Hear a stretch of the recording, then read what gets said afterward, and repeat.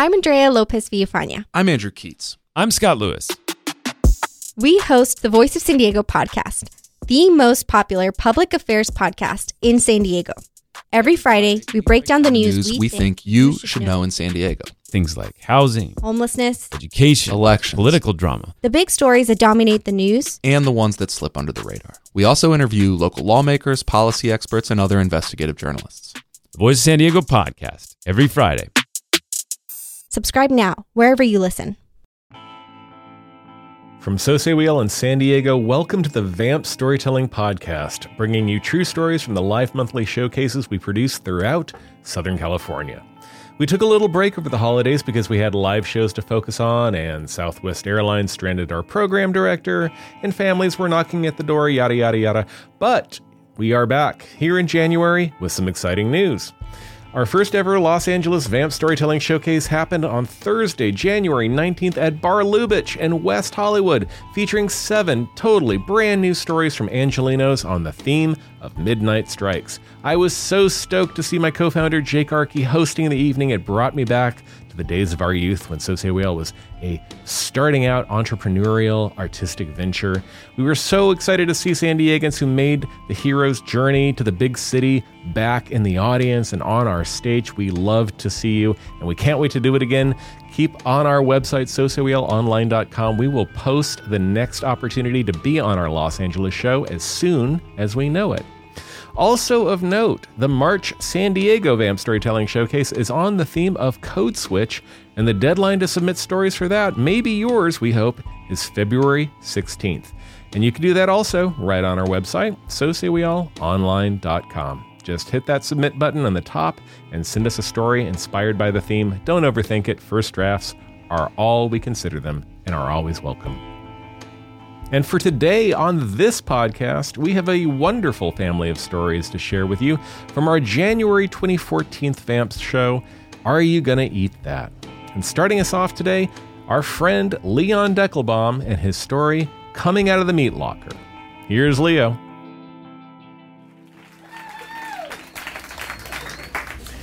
In my life, I've had 2 big coming outs. My first coming out as gay was hard enough for my parents, but sucking a little dick can be understandable. You could still date a doctor. But turning down your grandmother's brisket because you're vegetarian? That was pure sacrilege.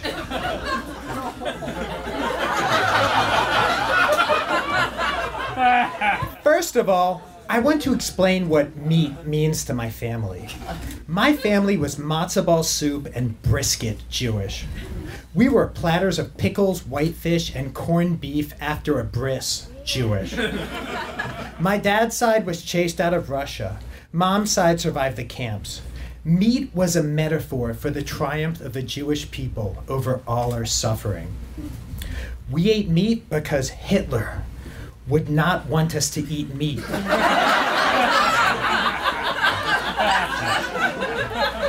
Every roast beef sandwich was a brick removed from an Auschwitz crematorium. The gravy-soaked turkey was a shield for our Russian ancestors against the pogroms. Every globule of fat dripping off the steaks was an opus praising the bravery of the Warsaw Ghetto. My family had a love affair with all things dead. Cooked and served on a platter with a side of kugel because that is how we celebrated our survival. Some of my earliest memories are of my mother emerging from the kitchen asking, "Who wants to eat the pulki?" My brothers would fight and snarl over the chicken's neck. I thought, ew, that's a chicken's neck.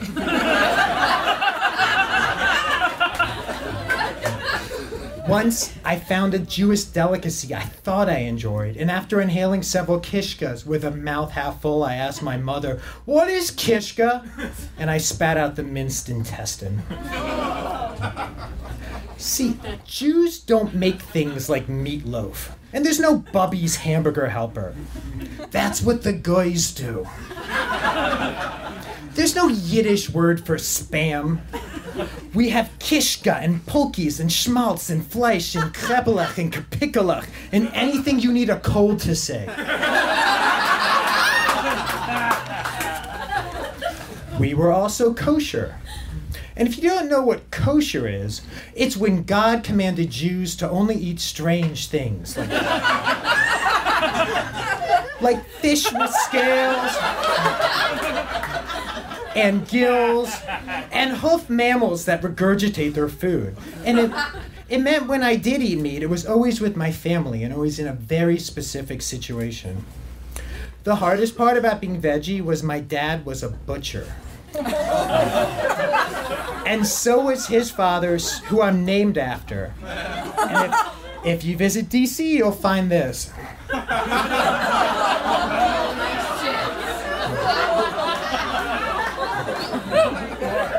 So you can see how vegetarianism would be the worst kind of abomination in my family. Going into work with my dad didn't help either.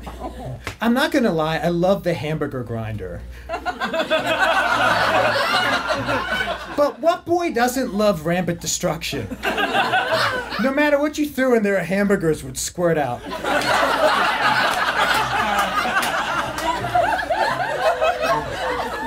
But the rest of it, sorting chicken carcasses in tubs of bloody meat, left me gagging. I've also never really liked meat. A part of me just didn't get it. When I was a kid, I used to carve all the fat and gristle off the lamb chops, getting it down to one tiny bite, while everyone else slurped the marrow out of the bones. I asked my mother, "Mommy, were these the same lambs we took photos with at the petting zoo?" And she said, "No, these are different lambs."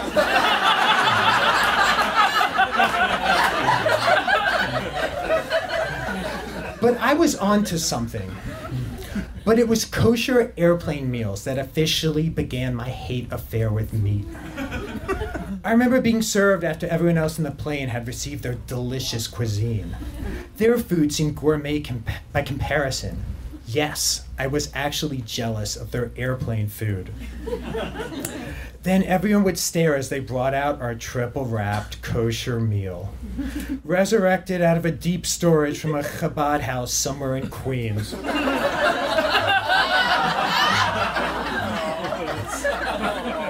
It was a zombie meal that was summoned back to life. Soggy bread, plaster desserts, cardboard vegetables, and then the meat. Gray turkey, lying half frozen in a pool of orange juice. I watched the woman next to me tear into her savory, fully cooked vegetarian entree and vowed never again to eat a kosher meal on a plane. The last time I ate chicken was at Kosher Delight, the McDonald's of kosher restaurants. Kosher and delight are two words that should never be used together.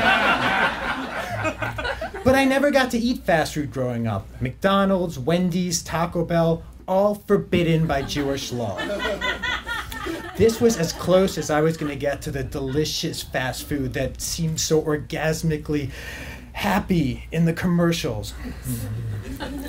I bit into the chicken nugget and found a chewy chunk of something. It was gummy and gristly, and I thought a beak, a foot, a deformed, underdeveloped chicken fetal twin. My mind raced, and then I remembered the PETA sticker from college. I am not a nugget. Showing an adorable baby chicken. I thought, correct, chick. You are not a nugget. And you are most certainly not a kosher chicken nugget. And that was the last time I ate poultry. And I realized that it was finally time to tell my parents the awful truth. It was time to come out of the meat locker.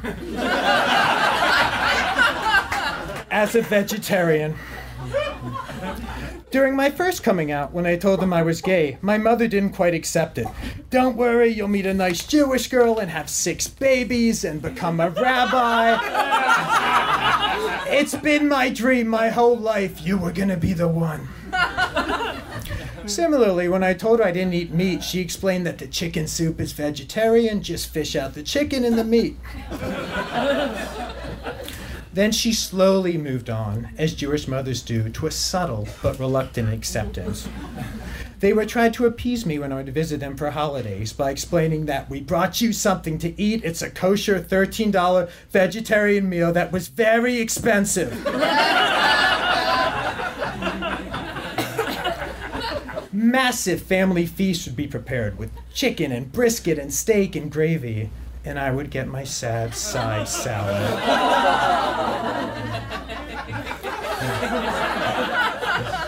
Finally, they embraced it in their own way. My mother began making flavorless soups and vegetarian beef bean cholent.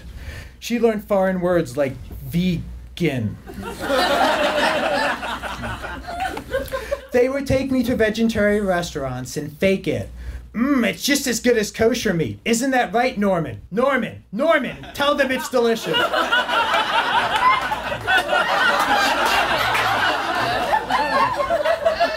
My father would nod, long ago robbed of his right to have a vocal opinion that didn't first emanate from her. Nowadays, when we do get together, I know I'm missing out.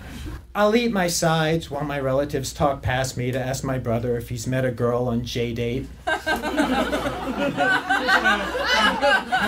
I shove my iceberg lettuce around and pretend it doesn't bother me, but it does. Part of the ritual of my family gets lost, but I also feel like I'm creating new ones in their wake. My mother has come a long way too. I'm bringing my boyfriend home in a few weeks, and I think they're generally excited to meet him. I have a foolproof strategy all planned out. I told my parents that Jerry loves steak. And I promised him that my father makes the world's best T-bone. And I have a feeling everything's gonna go just fine. Because if there's one thing your meat-loving parents can bond with your gay boyfriend over, it's making fun of their weird vegetarian son.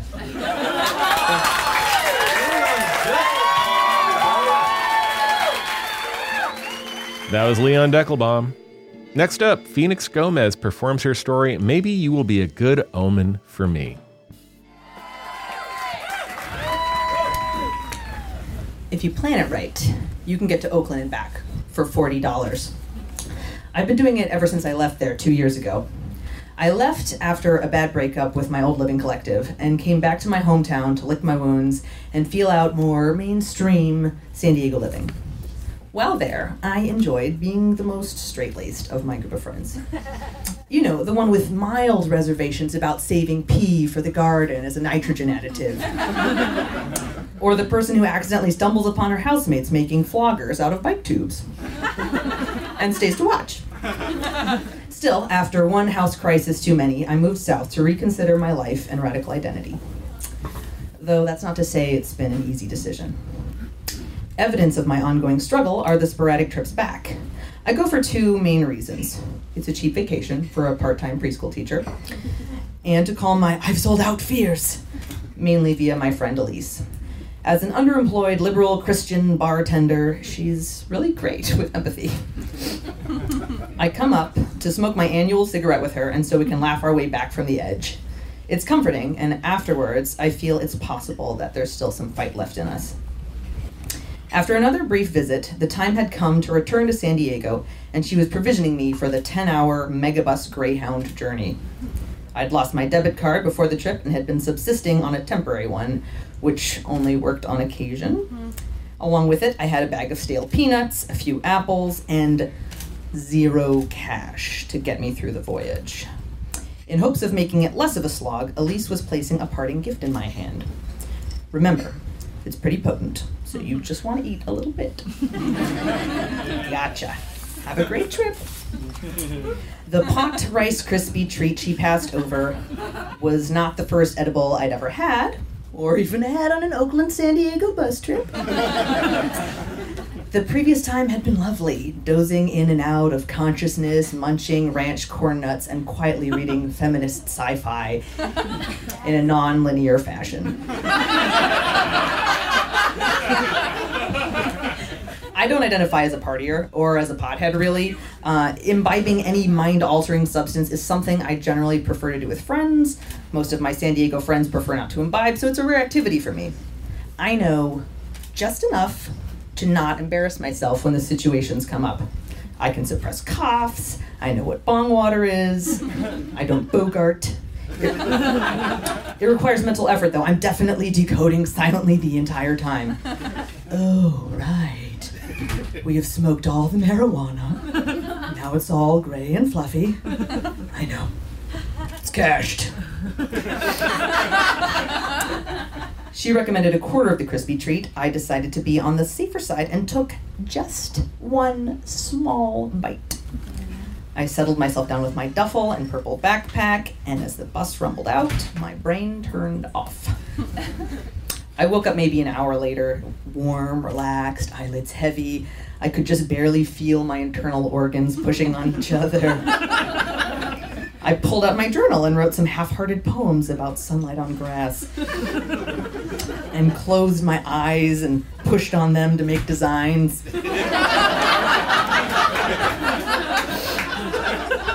Each pothole we passed over felt like jumping off a swing at the apex of its arc.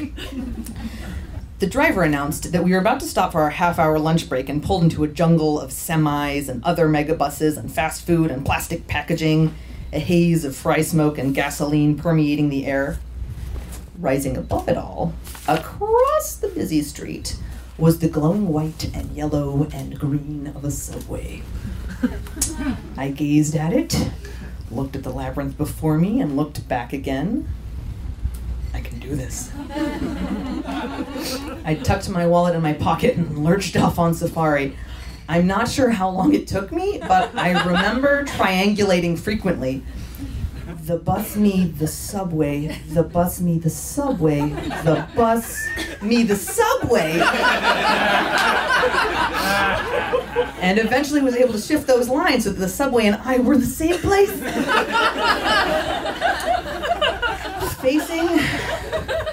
Facing the serpentine line of hungry bus passengers who had somehow managed to make it there before me.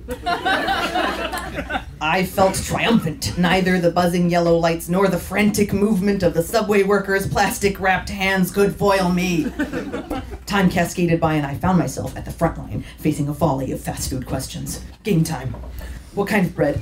Italian herb, meat, meatball, cheese, Monterey Jack toasted, of course, toppings, all the toppings! Return! A sizzly, goopy food pile built out of their work and my will. I'm doing it! Then came the final gauntlet. Walking eyes with a bevisored cashier at the top of her lunch rush game, ready to complete the exchange of goods for money. And a question mark materialized in my head. Will my card work? I had money in the bank, but the caper depended upon one finicky, temporary American Express. I passed it over and denied. Tried again. Denied. Tried again. Denied. Tried a puppy dog face. And watched them pull the sandwich into the back room. Each set of witnessing eyes bored little holes into my skin like so many magnifying glasses burning a not-so-innocent ant on a sunny day. I melted away from the accidental audience and went outside to regroup. Triangulating a new location was more than I could bear, so I decided to try my luck at the gas station right by the bus. Calcified corn dogs, Hostess snowballs glowing pinkly, circus peanuts, nacho-flavored combos. Food, pretending to be food, meant to treat the symptoms of depression, but never the cause. A white half-orb floated into view after the giant Slim Jims. Nongshim bowl noodle, sabor picante. I.e. the biggie-sized option of off-brand Cupo noodles. The confusing combination of languages and MSG as well as $2 price tag was enticing and I caved. Time was of the essence, so I filled it from the hot water spigot on the coffee machine and slurped the salty broth and long noodles as hot as I could stand them. Fortified, I returned to dozing. It didn't feel like failure at the time. I awake sometime later. Why is it so bumpy? I feel a slight telltale sweetness in my mouth and think again, I can do this. Will myself calm and take shallow breaths for the next 2 hours. My nausea mellows somewhat by the time Union Station comes into view, but my high does not. Everything is heavy and a light film of sweat seeps out over my eyebrows. Then I remember how far from over my trip is. I still need to figure out how to get to Greyhound Station, 1.7 miles away. Walking, the original plan, is definitely out of the question. I wobble out, and a solution materializes. 5 solutions in the form of aggressively friendly taxi drivers. Taxis are technically out of my budget, but I figure I will make it work this time around. Then wonder if this is the kind of magical thinking about money that may have gotten me into this situation. I pick the guy with the kindest face and slide in, closing the door behind me. He turns and smiles and says, "You are my first customer ever. Maybe you will be good omen for me."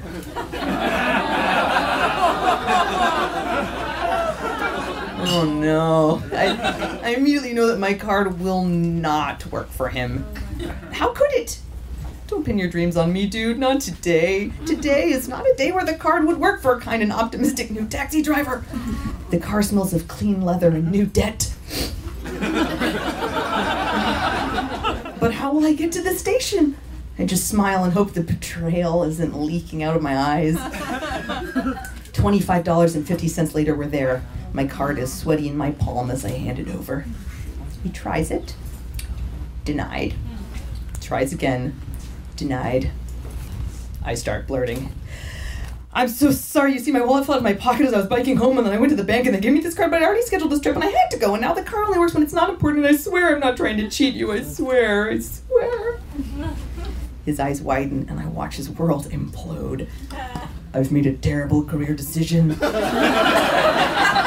My father was right. People are swindlers, drunks, and addicts. Would you give me your address? I promise I'll send you the money. I'm so sorry. Unbelievably, he does, and I leave him there to reknit his worldview. Once in, I see there's an ATM inside the station and heave toward it with a feeling that I imagine is not unlike a devout Catholic entering a confessional booth. The card works. Praise you, hated god of capitalism. All shall love you in despair. I rush back out, and he's still there, leaning head down against a sad, polluted LA palm. The bills have been in my hand for less than a minute, and they've already been crushed into moist little money sticks. For a fraction of a second, I think of just handing him a 20, then give him 40, 2 money sticks, and hurry back in. Not sure what kind of omen I've become. It feels like I'm made of some alien substance, wet clay or sawdust just soggy enough to hold shape. I squelch accordingly in the middle of a row of those bolted together seats. Let my heart rate slow and assume the classic upright, mouth-breathing nap position. Belly still a bit a gurgle, then fade out.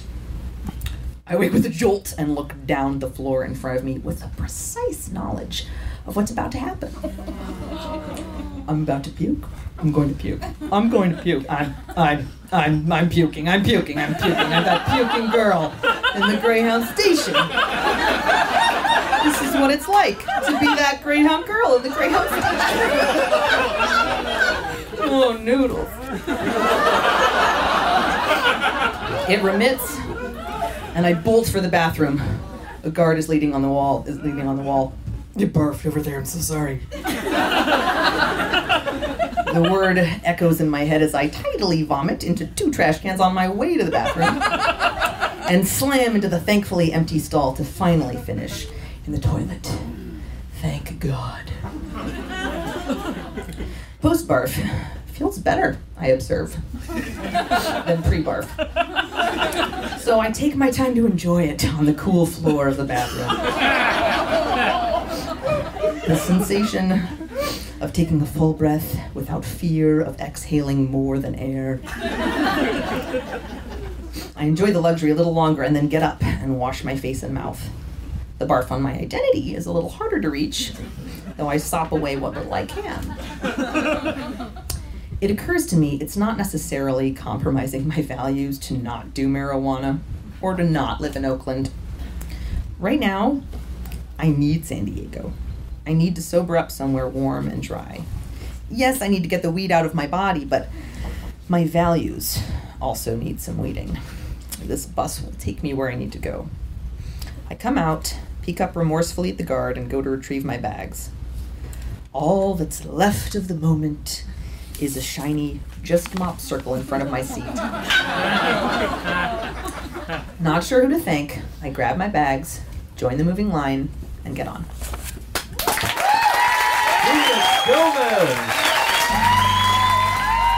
Phoenix Gomez. Third on the show today, Eliza Jane Schneider brings the meat with her story, Raw, Naked, and Entirely Uncivilized: Confessions of a Recovering Vegetarian. Here's Eliza. I was about 5 or 6 when I first discovered that I was an accomplice to murder.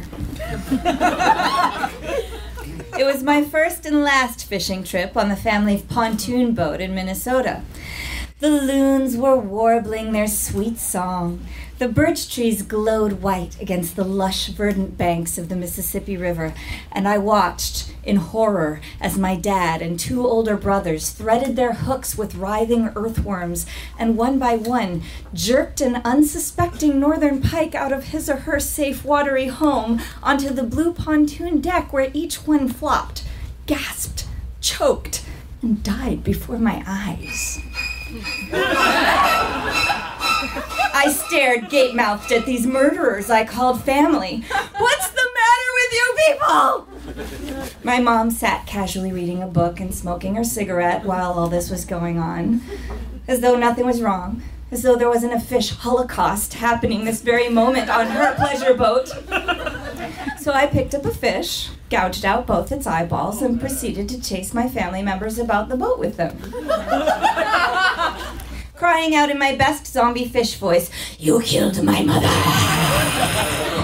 How could you do this to me?" And my parents actually got mad at me for this. Why is it okay to torture and kill innocent creatures, skewering them alive under the false pretense of offering them a meal, but not okay to make puppets out of fish eyeballs? What kind of planet was I living in? From that day on, every time I ate my dad's yummy spaghetti with meat sauce, or mouth-watering chicken tandoori, or to die for oyster beef, I felt the guilt like a hook through my own mouth. Bad Eliza. So good. Bad Eliza. And the betrayal. I would look down at the delectable morsels of dead cow on my plate, and then look up at the faces of the killers I called parents. How could they have led me down this path? They're good people. I loved and admired them, and they'd betrayed me for my entire life. I tried to do the math in my little 7-year-old head, multiplying 365 dinners by 7 years and trying to reconstruct the number of cows, chickens, pigs, fish, and bunnies I may have been responsible for killing. And worst of all, I found each and every one of the cute little suckers fucking delicious. My karmic debt was overwhelming, but the food was so good. When I had my own kids, I fumed. I would make sure meat never became their go-to comfort food as it was for me. I wanted to control my culinary destiny and surround myself with like-minded individuals who lived in humane harmony with the earth and all of her creatures. And one of the fucked up things about being 7 is that you have no control over any of that. Inspiration finally came to me in the form of the Swedish Chef. Yes, come up. He was the only chef I'd ever seen other than my dad, and from this, I jumped to the conclusion that cooking was a guy thing. And I needed to rebel. So I would become a chef, despite the fact that I was a girl. And in total ignorance of the fact that many women happen to be chefs. But no matter. Finally, I would be in control of what I was eating. I saved my money from working at the children's zoo and local vet, cleaning up steamy white pit bull puke for $3.35 an hour. to buy vegetarian ingredients. Sometimes I even got my brothers to eat my chickpea curry instead of Dad's meat entree and like it. Victory!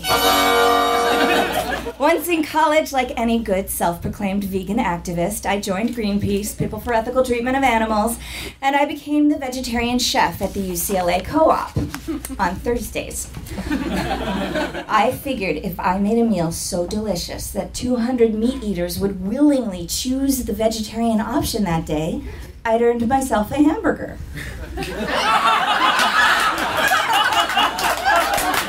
Hey, this wasn't about some holier-than-thou vegetarian vanity. This was about saving the world, one chicken at a time. I would go home for the holidays and shame-eat my dad's turkey, and then come back to school and try to make up for it with 300 of the world's best veggie burgers. But it wasn't enough to quiet the voice in my head that told me over and over again I was a fraud and a hypocrite and a murderer and didn't deserve friends. I had rejected the mainstream, but my guilty little secret kept me from getting close with the do-gooders I'd picked as my people. My vegan hubris hit its peak in 1993, when I was starring on a kids' show called Beekman's World. This was my opportunity to influence the hearts and minds of children in 60 countries and finally make up for all the animals I'd killed with my meat-loving ways.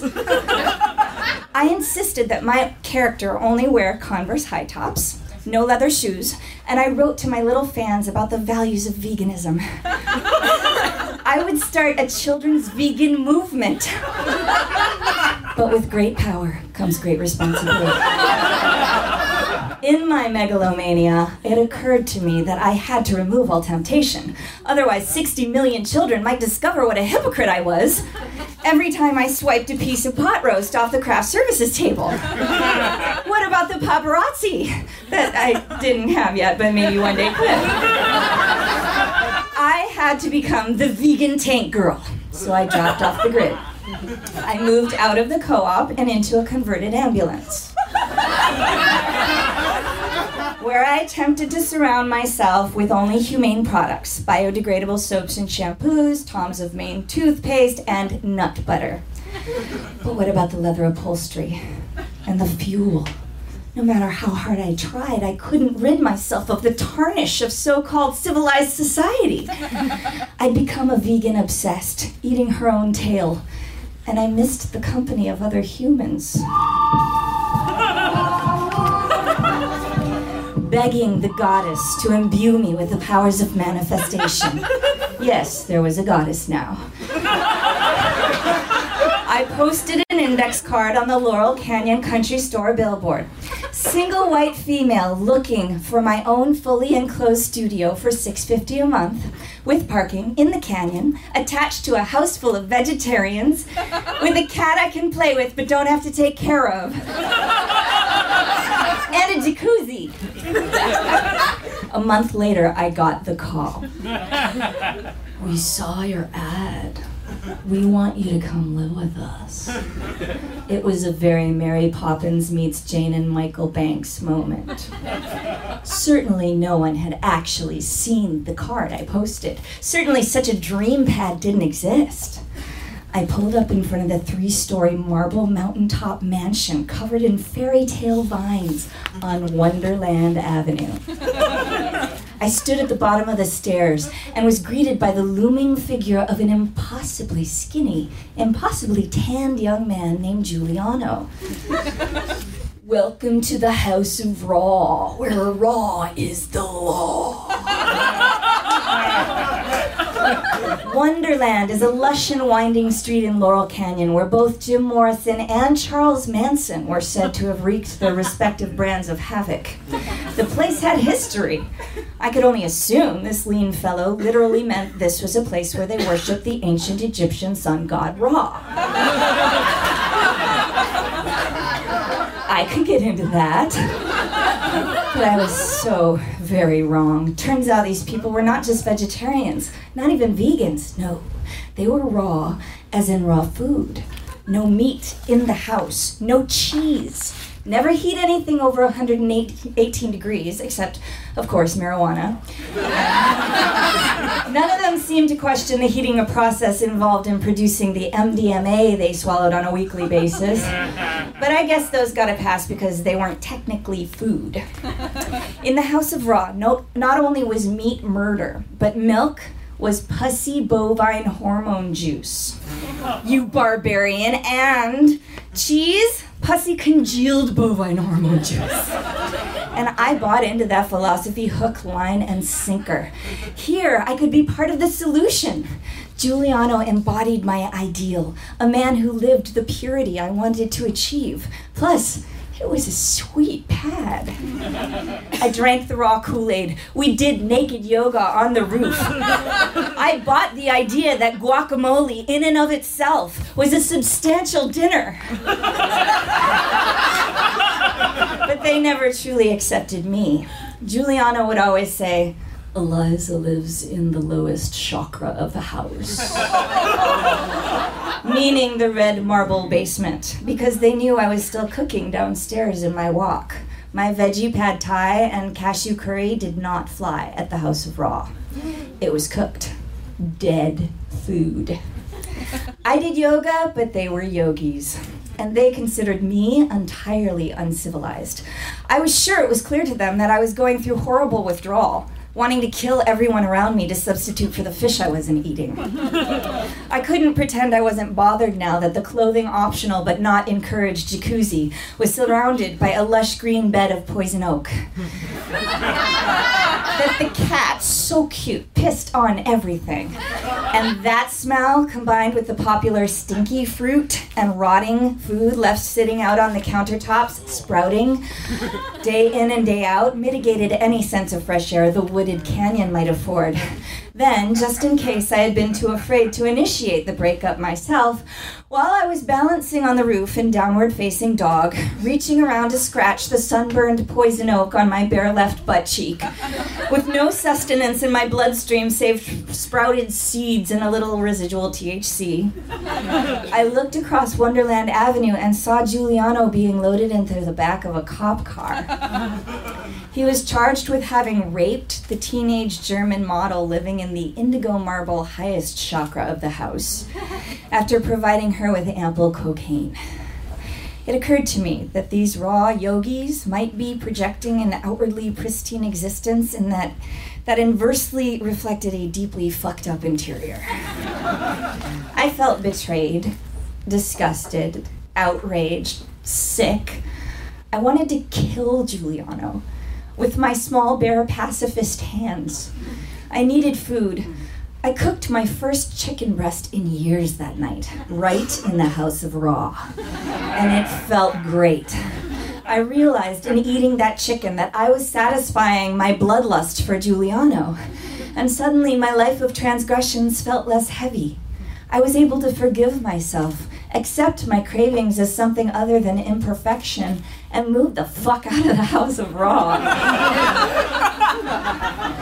These days I consider myself a recovering vegetarian. I try to eat a little more meat every day. Sometimes I fall off the wagon and go on a tofu bender.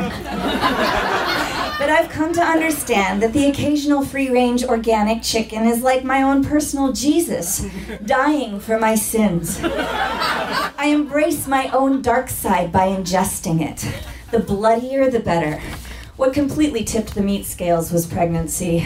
I craved blood of animal like some sort of rotund flesh-eating zombie. And I was okay with that. I kept enough lefty leanings to still opt for a natural childbirth, no drugs, no epidural, and by hour 21 of labor, and hour 3 of pushing on an empty stomach, I knew I'd accepted how fully I am an omnivore.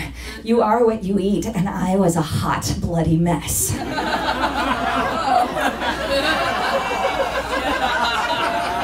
My holistic, all-natural midwife smiles at me near the end. Okay, sweetie, all you have to do now is push out the placenta and we're all done. I glare at her, starving, and push one last time. An otherworldly jellyfish of gore spills onto the bed, and I look her right in the eye and ask, "Are you gonna eat that?"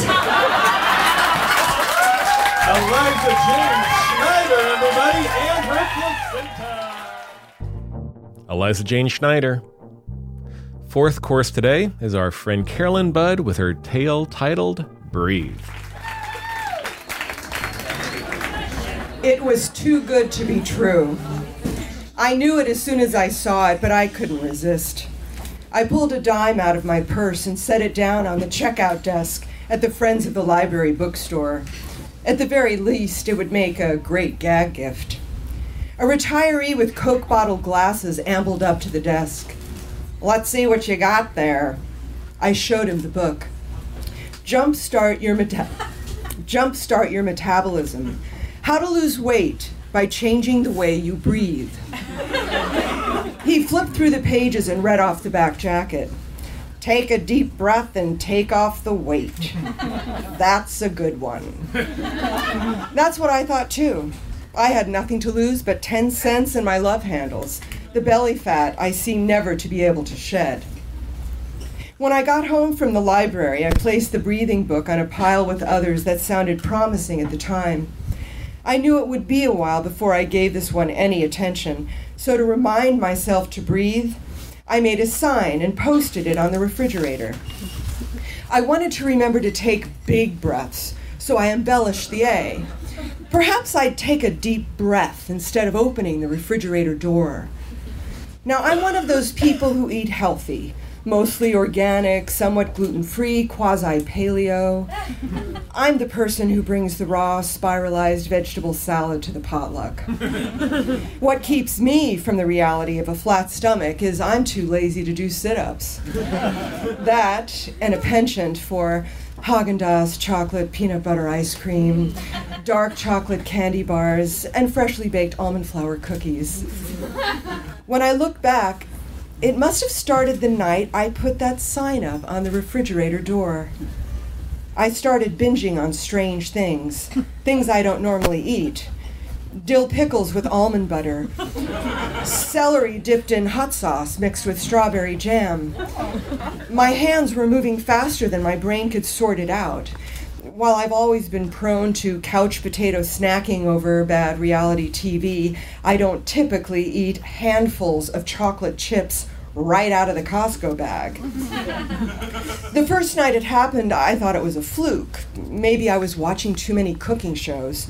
But after a few nights, I started getting worried. This had never happened before. I could not stop eating. I was consuming a week's worth of snacks in one sitting, force-feeding myself until my stomach hurt. I fantasized about geese and ducks raised for foie gras, a tube crammed down their gullets for continual feeding. I wondered if my own liver was becoming grotesquely enlarged. But rather than being held captive by a poultry farmer, I was in some sort of a trance state. As soon as I finished dinner, I'd head for the refrigerator and start trolling. Apple slices with horseradish and feta cheese, popcorn with sauerkraut, Greek olives with mint jelly, whatever I could pull from old jars in the back of the refrigerator. I felt like a contestant on Chopped. Except, instead of making something delectable from bizarre ingredients, I was just stuffing everything indiscriminately into my pie hole. There was a wildness to my pursuit of condiment jars, as if some unmet hunger had been unleashed. I felt frantic, gorging on flavors that cycled from sweet to salty to sour to sweet, flavors I could barely taste anymore. I worried I might be suffering from a nutritional deficiency. Maybe I needed more zinc. Mostly, I just wanted more. It only happened when I was at home, not when I went out. But eventually I would have to go home. Sometimes I didn't want to. I feared my metabolic scale had tipped. I wondered if I wasn't driven to eat by some emptiness I didn't want to acknowledge. I was too embarrassed to tell anyone. Yet there was a momentum happening, and it scared me. I was out of control. and I needed help. I found an Overeaters Anonymous meeting that met the next day. It was held in an industrial park off Mission Gorge Road. I'd never been to an OA meeting before, just Al-Anon decades ago, but I knew the drill. There were half a dozen people there, some fat, some thin, some normal. We had to go around the room and say our names and admit we had a problem. My name is Carolyn. I don't think I'm addicted. I just can't stop eating. Everyone smiled and nodded their heads. They looked at me like I was one of them, but I didn't think I was one of them. I didn't want to be one of them. They seemed so tired and sad. I recited the list of foods I was binging on, and soon others recited their strategies for portion control. Eat only what fits on a salad plate. Don't eat after 7 p.m. Seek out a higher power. But I've always had trouble with the higher power part. A woman gave me her phone number and said I could call her at night. I could talk to her rather than raid the refrigerator. I could call her, as long as I had Verizon so the minutes wouldn't count. I had Verizon, but I never called. When I got home, I ate a 3-pack of dark chocolate bars from Trader Joe's. I think the binging had been going on for 2 weeks when, out of desperation, I decided to seek professional help. I called my psychic astrologist in Leucadia, Pam Crane.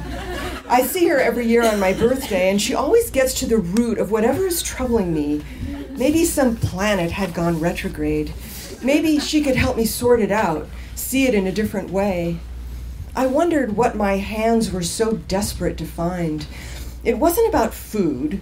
I just did it with food.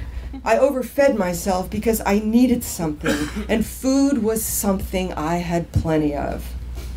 I went outside and stood in the backyard, the same backyard I've known since I was a little girl. I thought of holiday dinners growing up, the house packed with relatives, chairs pulled from every room to seat grown-ups at the dining table, while I sat with the other kids at card tables, our elbows poking each other. I remembered the bustle in the kitchen, mothers and aunts in aprons, spooning potatoes into serving bowls, ladling gravy into boats, aromas filling the house while we waited for the parade of food that filled everyone's belly with the promise of kinship. I thought of the people I loved who have passed on, how alone I felt in this house I inherited. I was lonely.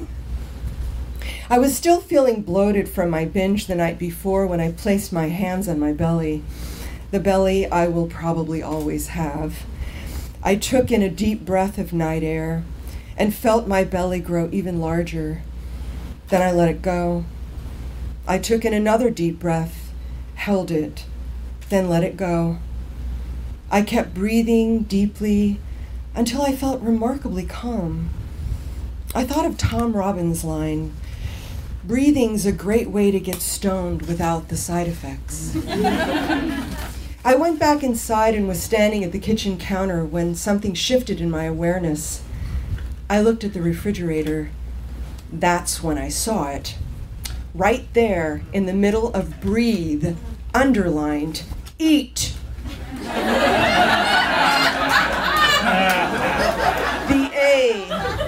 The A embellished with an uvula like a gaping maw. Monstrous, insatiable, greedy. The awareness hit me with a sharp intake of breath. How could I not have seen that? I pulled the sign off the refrigerator and felt an immediate sense of relief. I didn't think it was possible that I was simply responding to a hidden message. Years ago, I had trained as a hypnotherapist, but never pursued it. I guess I wasn't convinced that it really worked. Maybe this was my proof for the power of the subconscious mind. Still, there had to be more to it. We have to eat. We have to breathe. Yet the urgency I felt funneling food into my mouth made me wonder what it was I was really trying to fill up, or what feelings I was trying to push down. I was eating food without feeling fed. I was breathing, but I was uninspired. I cleaned out the refrigerator. I tossed all the condiment jars past their expiration date. The refrigerator seemed empty. I felt a little sad. I wasn't so sure having a flat stomach would change that. When you feel empty inside, you want to fill it up. Fill it up with anything. I wondered, since I had been so entranced by the eat and breathe, what would happen if I put up another sign? It came to me somewhat quickly. Grateful. I liked that 8 was already in there. Past tense. I put an extra L on grateful to communicate to my subconscious mind that I was already full. Then I drew 2 little arrows on the feet of the L's so that maybe when I looked at it, my feet would walk right past that refrigerator door. I went into the living room and turned off the TV. My television family on the Food Network wasn't doing it for me anymore. I decided to pick up that book on breathing. Maybe my belly just needed a little breathing room.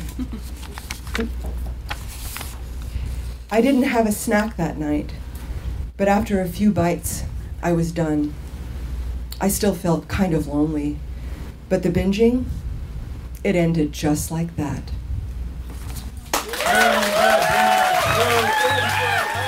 Carolyn Budd. Fifth for you is the seaworthy Jenny Goff and her story, I Might Even Eat Those Doritos. Here's Jenny. It is August in the Sonoran Desert of southern Arizona. I am working with the humanitarian aid organization No More Deaths. I'd always been interested in border politics and wanted to ramp up my activism. So when Joe, a friend with lots of boyfriend potential, asked me to volunteer with him for a couple of weeks dropping water jugs and food on migrant trails, I figured, hey, I like to hike. I kinda know Spanish. If I get arrested, I'll get activist street cred and totally piss off my mom. I'm in. We wait by the truck for our patrol leader, Lisa.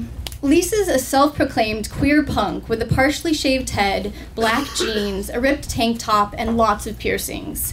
I like her immediately, but I'm also intimidated by her toughness. She has tattoos. I have freckles. She wears ragged patches secured with safety pins. I wear a $250 backpack from REI. She has been out here helping for months. It is only the end of my second week. Since day one, I have been trying to prove to my fellow volunteers, to the men passing through camp on their way north, and to myself that I am not just another privileged white girl from the city on a voluntourism jaunt into the desert. I am here to save lives. We drive to the starting point of our 8-mile hike and look for the trail travelers use to get through the valley. We don't call the folks crossing the desert and passing through camp illegals or aliens like Border Patrol. We call them travelers, and camp is just another stop on their journey. Our mission today is to mark the trails and drop off food and water for these travelers. We are in the gray area of legal. I am psyched to be pushing that boundary, to be doing something the Border Patrol would hate. I feel like part of an outlaw gang. And I make sure I pack the heaviest bag to prove my dedication to the cause. We fan out to find the trail as it starts to rain. I pull out my jacket just as droplets of water become cold streams running down my face and back. We hike through pebbly riverbeds and pull cholla cactus spines from our boots. We climb over barbed wire fences and chew the sweet pods we pull from mesquite trees. The trail gets steeper and we stop on a ridge high above 2 valleys. We eat in silence under bare branches, the early afternoon sun still obscured by thunderheads. It is cold and windy. I zip up my thin rain jacket and stare out at the rusted cans and plastic water bottles littering the sides of the trail. On my first hike 2 weeks ago, I had wanted to pick up all the trash I saw on the desert floor. The cans and bottles, the empty backpacks and disintegrating sandals and torn sweaters. I wanted to know the story behind each item, wanted to know who made it and who didn't. Accidentally stepping on a discarded backpack felt as sacrilegious as stepping on a grave. I spooned the last of my lunch into my mouth. Now, instead of wanting to clean up the memories of others on this trail, I find the chaotic mess comforting. It means we're going the right way, that this path is being used, that the cans of beans and jugs of water, decorated with smiley faces and wishes of good luck, will be found, used, and when discarded, will show other travelers the way. Our destination is Coyote Well. It is a little dot an inch from where we are on the ridge. How far can an inch be, right? Lisa is confident we can make it there in 2 hours. I am doubtful. I had done parts of the same trail last week with another group, and it took way longer than our estimates, and we hadn't been depending on a truck to pick us up at our endpoint. I thought backtracking was the better option this late in the day, but I was hesitant to speak up. She's the young badass, and I'm, well, not. So I don't want to be the old naysayer. Go Team Badass! We hiked down into the valley towards Coyote Well. Every 100 yards, we tie plastic ribbons to branches to mark the trail, replacing or supplementing the deteriorating bits of fabric travelers have used along the way. Lisa sees the other kind of marker first and points. Shit. We fall silent as we approach a rocky outcropping with a single mesquite. A dirty white bra has been strung up in the branches. My heart races as if we had actually come upon a woman lying in the sand. It's the second rape token we've seen this week. When a woman is raped in the desert, most likely by the man she paid to lead her to safety, or by men she is traveling with, her bra is hung as a trophy above the spot where it happens. I am nauseous. Lisa gently untangles the fragile cotton straps from the branches. We bury it under clay and jagged stones and continue to hike through the darkening hills. More cactus, more barbed wire, more discarded backpacks and blankets. As another downpour drenches our hair and clothes, we see the windmill marking Coyote Well ahead of us, but no truck. I am wet, hungry, dehydrated, exhausted, and now freezing. They ask me in how I am in that concerned but trying not to freak out the victim voice. Your lips are kind of blue. Is that, normal for you? Lisa is under an old windmill blade to avoid the rain, laughing about spiders, yelling at us that there's room for more. I want to scream at her, shut up, this isn't funny. You're leading people into the desert wilderness. This is not an Occupy march down Main Street. I want to be out of the rain too, but I need to be ready to intercept the truck on this road because I'm not sure the driver really knows where we are. Why isn't anyone else taking this seriously? I already told you I can't feel my fingers. Hours go by. It is pitch black, still no truck. Maybe it's not coming at all. When my stomach grumbles for the 5th time, I curse my underpacking of organic nut butter and am tempted to dig into the emergency food packs we carry in case we come across a traveler. Yep, I'm considering stealing from a migrant. Doritos, Cheerios, Fiber One bar, Vienna sausages. Ugh. I question the nutritional value of what's in the pack. When you are running through the desert, have not eaten in days, and you just need calories to make it the next 17 miles to your pickup spot, I doubt a massaged kale salad would even be appealing. And here I am scoffing at Doritos.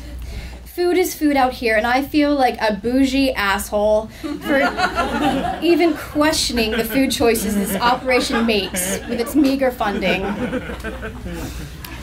I keep my bag of snack packs at my feet. I let my stomach grumble and hand shake. I bite my lip and wait. An hour later, I see headlights through the juniper bushes. It's here! It's here! I yell to Lisa as I fling on my pack and run into the road. The truck is coming, and unlike the travelers, we want to be seen. We laugh and dance in the headlights as the truck rumbles to a stop. My lips are still blue, but now they are smiling, and I am shaking with relief instead of hypothermia. We pile into the cab, power up crumbling hillsides, and slide down muddy dirt roads and onto the highway. We passed through 2 checkpoints where we state our citizenship to men in drab green uniforms that look into this truck and see dirty punks and dykes and anarchists and one yuppie. On the way back to camp, I dream of showers and sleep and milkshakes. I'm warm and safe and ready to leave the desert. But there are still dozens of travelers out there tonight, cold, wet, hungry, exhausted, and there is not a truck coming for them. I feel helpless, just as I imagine they might under this thick night sky. I want to give more. I want to leave hope in a world that is increasingly twisted and hopeless to me.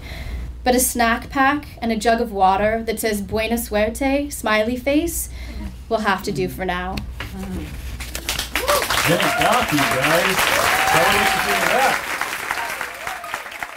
Jenny Goff. And next we have the golden boy of the episode, the pure-hearted Gary Gould, and his story, A Spoonful of Asparagus. I alternated mouthfuls of marinara-slathered noodles and chunks of butter-soaked garlic bread, pausing only to breathe and swallow root beer. I wiped pasta sauce off my pimples with the back of my hand. When my plate was empty, I raced back to the kitchen for more.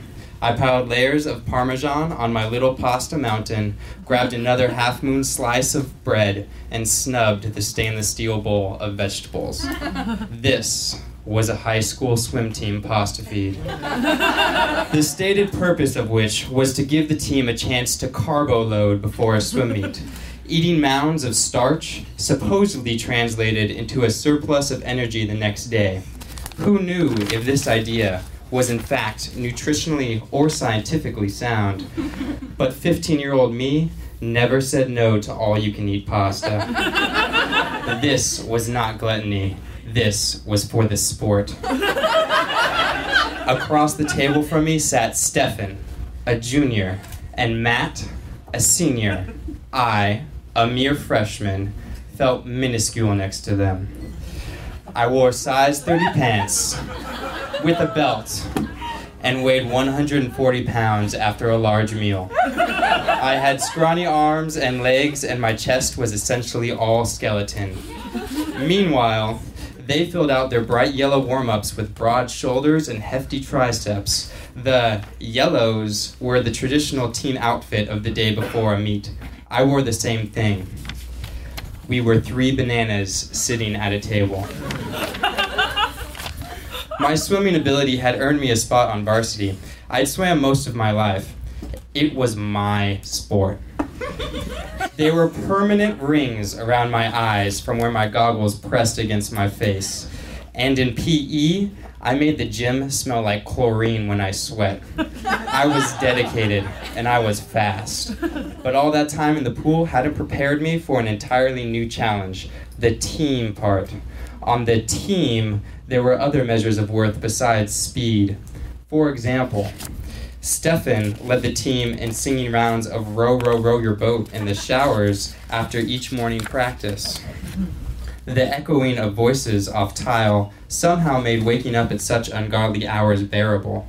Matt told stories of sneaking onto the roof of the pool and showed us how to shave with a pink razor borrowed from his mom, because those cheap 2-blade disposable razors cut the skin. I sat near these 2 legends, shoveling pasta and not saying much. So far, all I'd done on the swim team was put my head down and swim. I didn't feel worthy to sit with them. I was still waiting for some way to be more than the time on a stopwatch. Matt put his fork down and scratched at the thin stubble under his chin. He cleared his throat. So, I am going to light my pee on fire.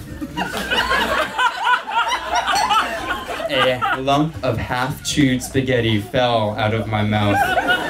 It was a ludicrous proposal coming from a guy who not only had above a 4.0, but could also, more importantly, grow a beard. I was intrigued. He stabbed a spear of asparagus off his plate and popped it into his mouth. I've been reading that if you eat enough asparagus, your pee is flammable. I wiped my mouth with my sleeve. I reasoned that if there were a chance that the human body did, in fact, create a flammable compound. As a result of asparagus consumption, it would be heavily diluted by the amount of water present in pea, and therefore the pea itself would not be flammable. My reasoning seemed sound. I don't believe it, I said. But as the words left my mouth, I thought, what if? Stefan examined the asparagus on the end of his fork with a newfound curiosity. I just know that it makes your pee smell funny if you eat a lot, he said. The idea sounded impossible, but Matt himself, swim team elder, was saying that it would work. Stefan raised his voice. Here, Matt, have some more water. Some of the team turned and gave our table a curious look. Stefan stood facing the entire living room. Your attention, please. Nobody else eat the asparagus. Matt needs it to light his pee on fire. The remainder of the asparagus in the room was consolidated onto Matt's plate. No one questioned it.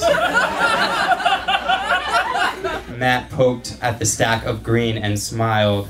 A crowd of greasy-faced swimmers watched him eat. Wait, Stefan held up a finger. Won't it take a long time for that asparagus to enter your system and turn into pee?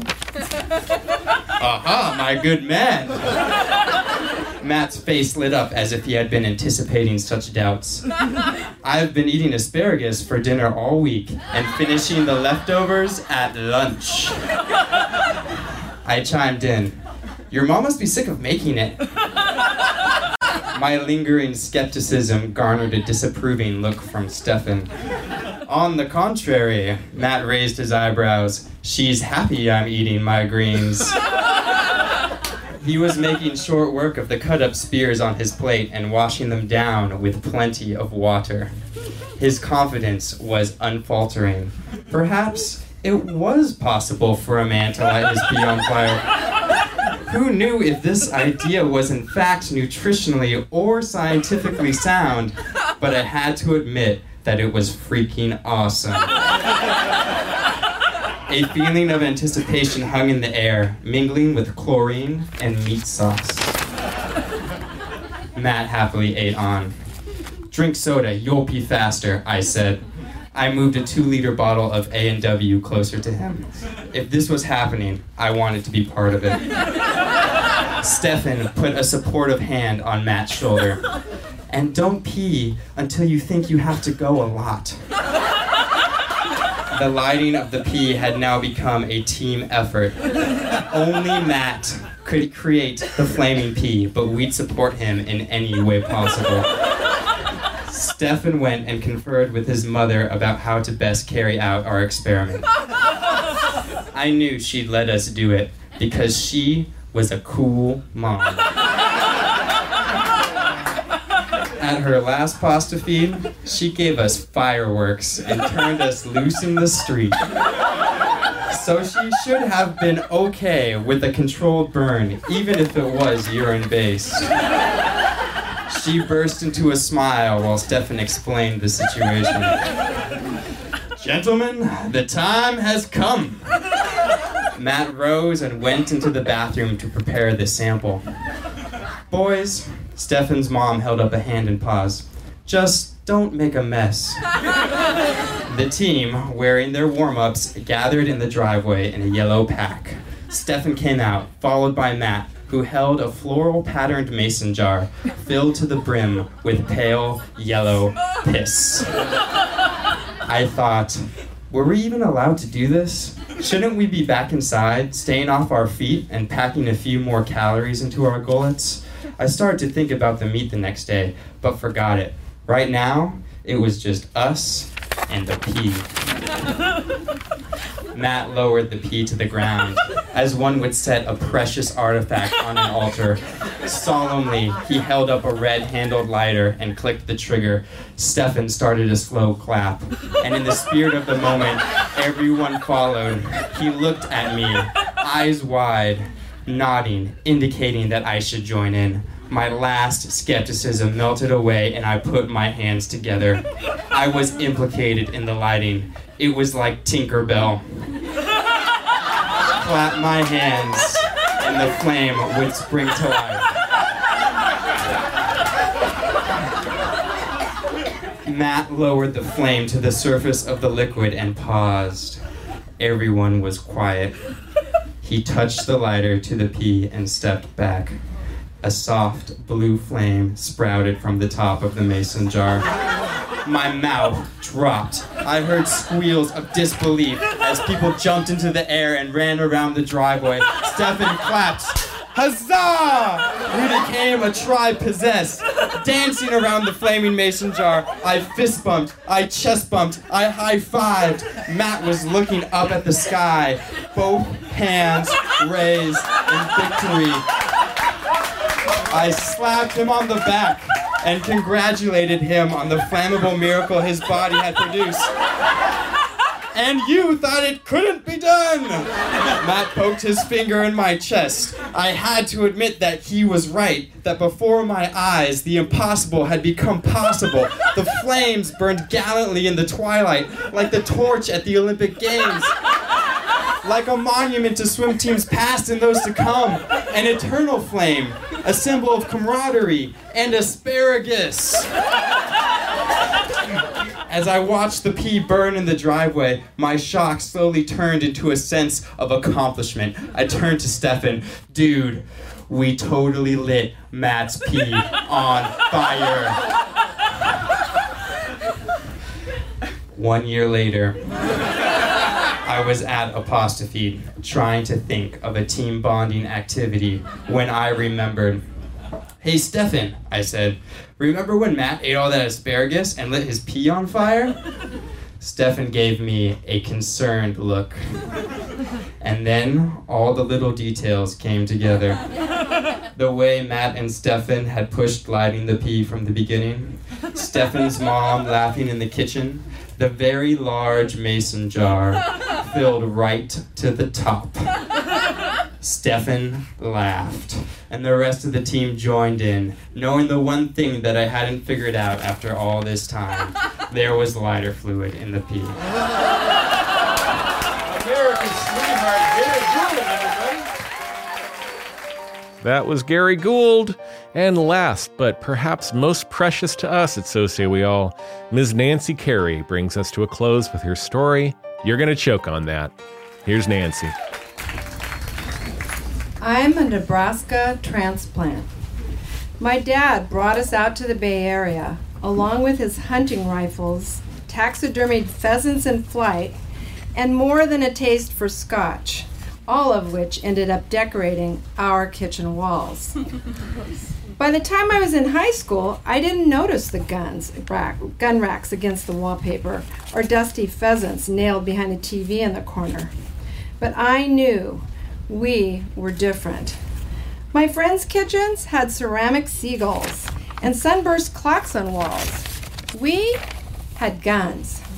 Their moms called them in for dinner around 5:30 after their dads got home. We never ate until after 7. My dad was still at the office, which was code for he's at the bar.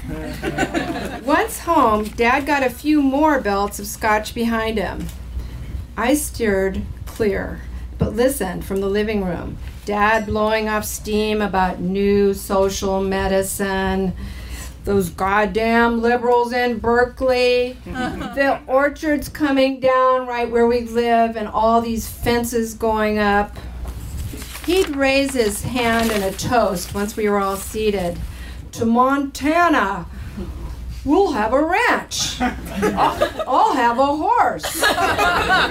He only ever mentioned Montana when he was drunk.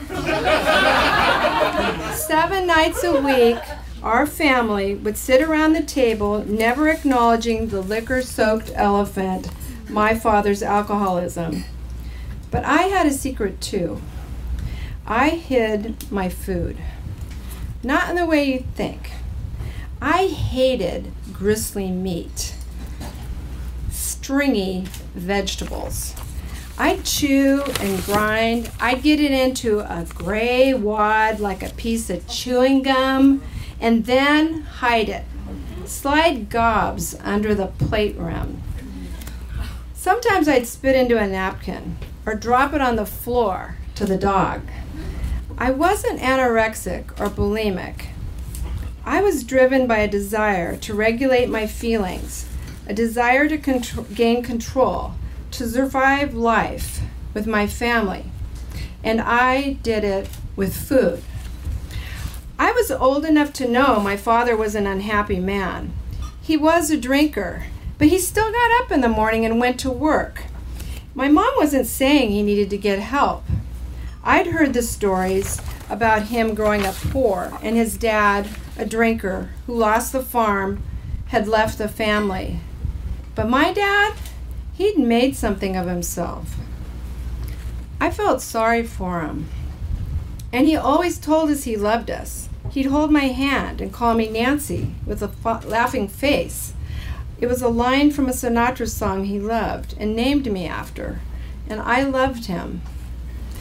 As a teen, I was still short and on the thin side. My best friends had sprouted up to like 5'6" before they even got into high school. I looked like their little sister. But in high school, my dad made me feel like a beautiful young woman, full of promise. He showed up to watch me in school plays. He helped me apply to colleges. He escorted me to the father-daughter dinner. But at home, I dreaded dinner. Watching him drink, his swollen eyes. He got mean with my brother. At night, I worried he might not make it home from the bar. And what if this caused my parents to get a divorce? I hid in my bed, but at dinner, I couldn't hide.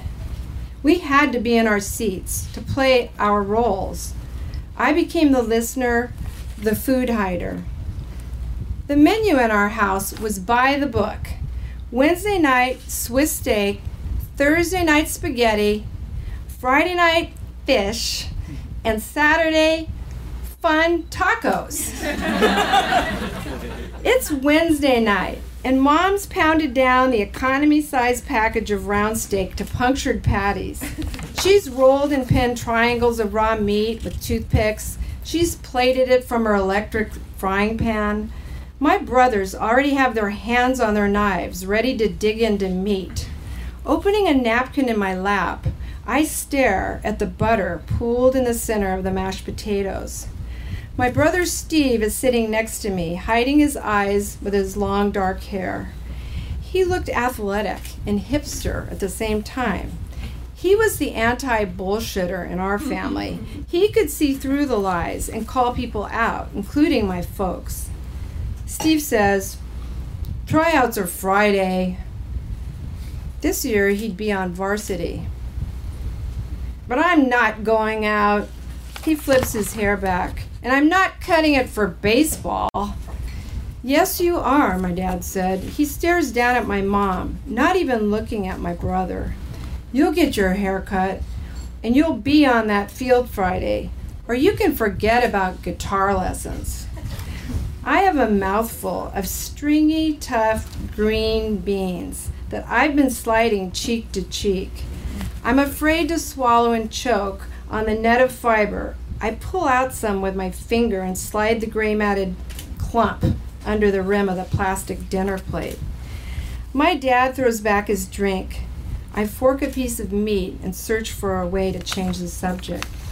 "The coach is an ass," my brother says. Swearing offended my Roman Catholic mom, but I don't think it even fazed Dad. He swore when he drank. Swearing was a release, better than breathing. Heck, we all swore, except for Mom. Swearing was sinning. For Dad, not playing sports was sinning. "Lawrence, let him think about it," my mom says. "I don't need to think about it." "You can't make me," my brother says. I push a few pieces off the plate. I take one bite, just trying to look like I'm eating. Dad gets up from the table, grabs my brother by the scruff of his neck, and pushes him toward the door. "Get out of here, you little shit." He heaves his drink at my brother. The glass glances off the top of my brother's shoulder, soaks some of his gray sweatshirt, hits the wall, not far from the gun case, and crashes to the floor. "I'm selling the guitars." The front door slams. Dad goes to the door and latches the chain lock. "Goddamn Beatles, goddamn hippies," he says to himself. He hurries back toward the fridge with his shoulders raised in kind of a take charge way, all of a sudden alive. We hear ice cracking. I still have meat in my cheek pocket. My mouth is dry. I wipe it with my napkin. No one's looking at me. I sweep the napkin under the plate and grab the chewed food, scrunch it in a napkin, and hold it in my lap. I can feel its dampness, its weight, like a little animal, a pet. My mom motions, "We need to just keep eating." Out of the window behind me, I hear shuffling in the garage. Through the gap in the cafe curtains, I can see the garage doors up. My brother moves past. There's a crash of glass at the front door. I see the frosted shards of the top half of the door bounce into the front hallway, and I can hear heavy thudding against the wood door frame. My mom gets up. "Stop! Stop! What will the neighbors think?" I'm standing, pulling back my younger brother to stay put. Dad sets his drink on the table. His head's cocked. He looks unsure, almost afraid, like he's been here before. And then silence. There's the hollow sound of a bat bouncing off concrete as it lands. I peer out the cafe curtains. My brother's running down the street. The bat is rolling slowly on the driveway. My brother Steve didn't come home for 3 days. He stayed away, hid for a day at a girlfriend's, another night at a friend's. Mom was so freaked she didn't cook dinner. No spaghetti, no fish, no fun tacos. My younger brother and I played detectives, rode our bikes around, asked Steve's friends if they'd seen him, just like Steve and I would search for our dad at bars. Dad went to work, came home, and drank. Sunday night, I hear something tapping at the window. It was Steve. Is Mom okay? I unhinge the screen and help pull him across the aluminum frame. He's still pissed, but came back for us kids, too. He wanted us to do something about Dad. He slept on my rug, my bathrobe over his shoulders. I hid him in the bedroom until Dad left in the morning. Steve told Mom he didn't go out to tryouts. He wouldn't make the team. Later that morning, Mom drove us to school, wrote a note with a fake reason why we were late. She was getting good at white lies. And then Mom resumed her schedule. Monday nights were ham loaf. Everyone's wondering if Steve and Dad are going to come to blows again, like two dogs bleeding and whimpering after a fight. The conversation's focused on the rest of us, my mom making some small talk that doesn't make sense. Dad kept drinking. That's what drinkers do. I was already chewing on a chunk of ham loaf and planning the best way to drop it in the paper napkin. There was a sense that things had changed, maybe for the worse. But for now, we were together, seated at our places at the table. Yeah. Nancy Carey, everybody. And that concludes this episode of the Vamp Storytelling Podcast, Are You Gonna Eat That? Recorded at our beloved Whistle Stop in South Park, San Diego back in January of 2014. Your storytellers were Leon Deckelbaum, Phoenix Gomez, Eliza Jane Schneider, Carolyn Budd, Jenny Goff, Gary Gould, and So Say We All's beloved mom, then and forever, Nancy Carey. Make sure you subscribe to the Vamp Storytelling Podcast if you have not already, and if you would, please do leave us a rating and a review. It magically brings more people into our flock. If you want to learn more about So Say We All, including how to get in touch, upcoming live shows you can be a part of, and more, pop over to our website, SoSayWeAllOnline.com. The Vamp Storytelling Podcast is produced by myself, Justin Hudnall. Jennifer Corley is So Say We All's program director. Joe Hudak is our production manager. And Brent Hanafy is our social media manager. Our original music is provided by the hauntingly beautiful Kurt Conan of AM/FM Music, a man for all ages, if I do say so myself. His beard and his hair constantly make me consider Rogaine. And our outro music was gifted to us by 1032, titled Blue Little. Support is made possible by the California Arts Council, the San Diego Commission for Arts and Culture, the Conrad Prebys Foundation, and the supporting members of So Say We All. Wouldn't you want to be one of those members? Well, we sure would love it if you would. Just go to our website at sosayweallonline.com/support and sign up at any level of monthly giving, and we will shower you with reciprocating gifts of affection and super parties and belly rubs, whatever you want, really, in return. Thanks so much for listening. Don't be a stranger. Let's talk again soon. Mwah.